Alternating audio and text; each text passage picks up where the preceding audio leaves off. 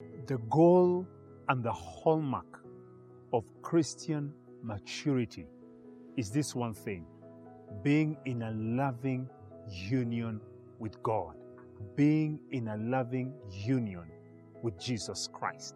When you look at the life and the ministry of Jesus Christ for the years that he was here on earth, it is clear that his life and ministry was defined with love. The love between him, God the Father, and God the Spirit.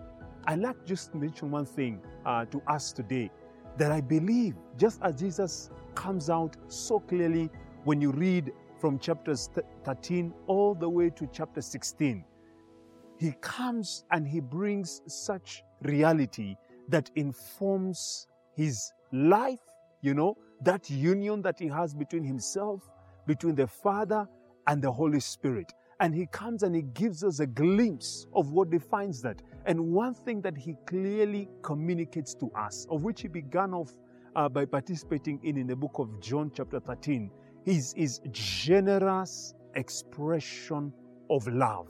And today, you and I, by the Holy Spirit in our lives, because he comes and he clearly communicates in the book of John chapter 14, that you know what? He said, I am going so that I can send the Holy Spirit to come and be with us. The Holy Spirit comes, and allows us to be enjoined in this relationship of love. Today, I'm here to urge you, child of God, that may you be in love with Jesus. May you be part and parcel of the love that defines the triuneness of God the Father, God the Son, and God the Holy Spirit. One thing that I know that Jesus Christ desires of us today is that you will love him. As the word of the Lord tells us, love the Lord with all your heart, with all your soul, with all your strength, with all your might. We get to see that in the book of Matthew chapter 22. Love the Lord, love him with all that you have. That, friends, is the hallmark. It is the goal of our Christian maturity. When you come to that place of knowing that your life is all about the love that you have for Jesus, over and above everything else than this world can offer, over and above even the human relationships that we have here on earth. May the love of Jesus define your life as a child of God. In the book of John, chapter 14, verses 15, Jesus came and said, if you love me, you will keep my commands. If you love me, you will keep my commands. You might be struggling with your walk of faith. You might be struggling with, living up to what God desires of your life.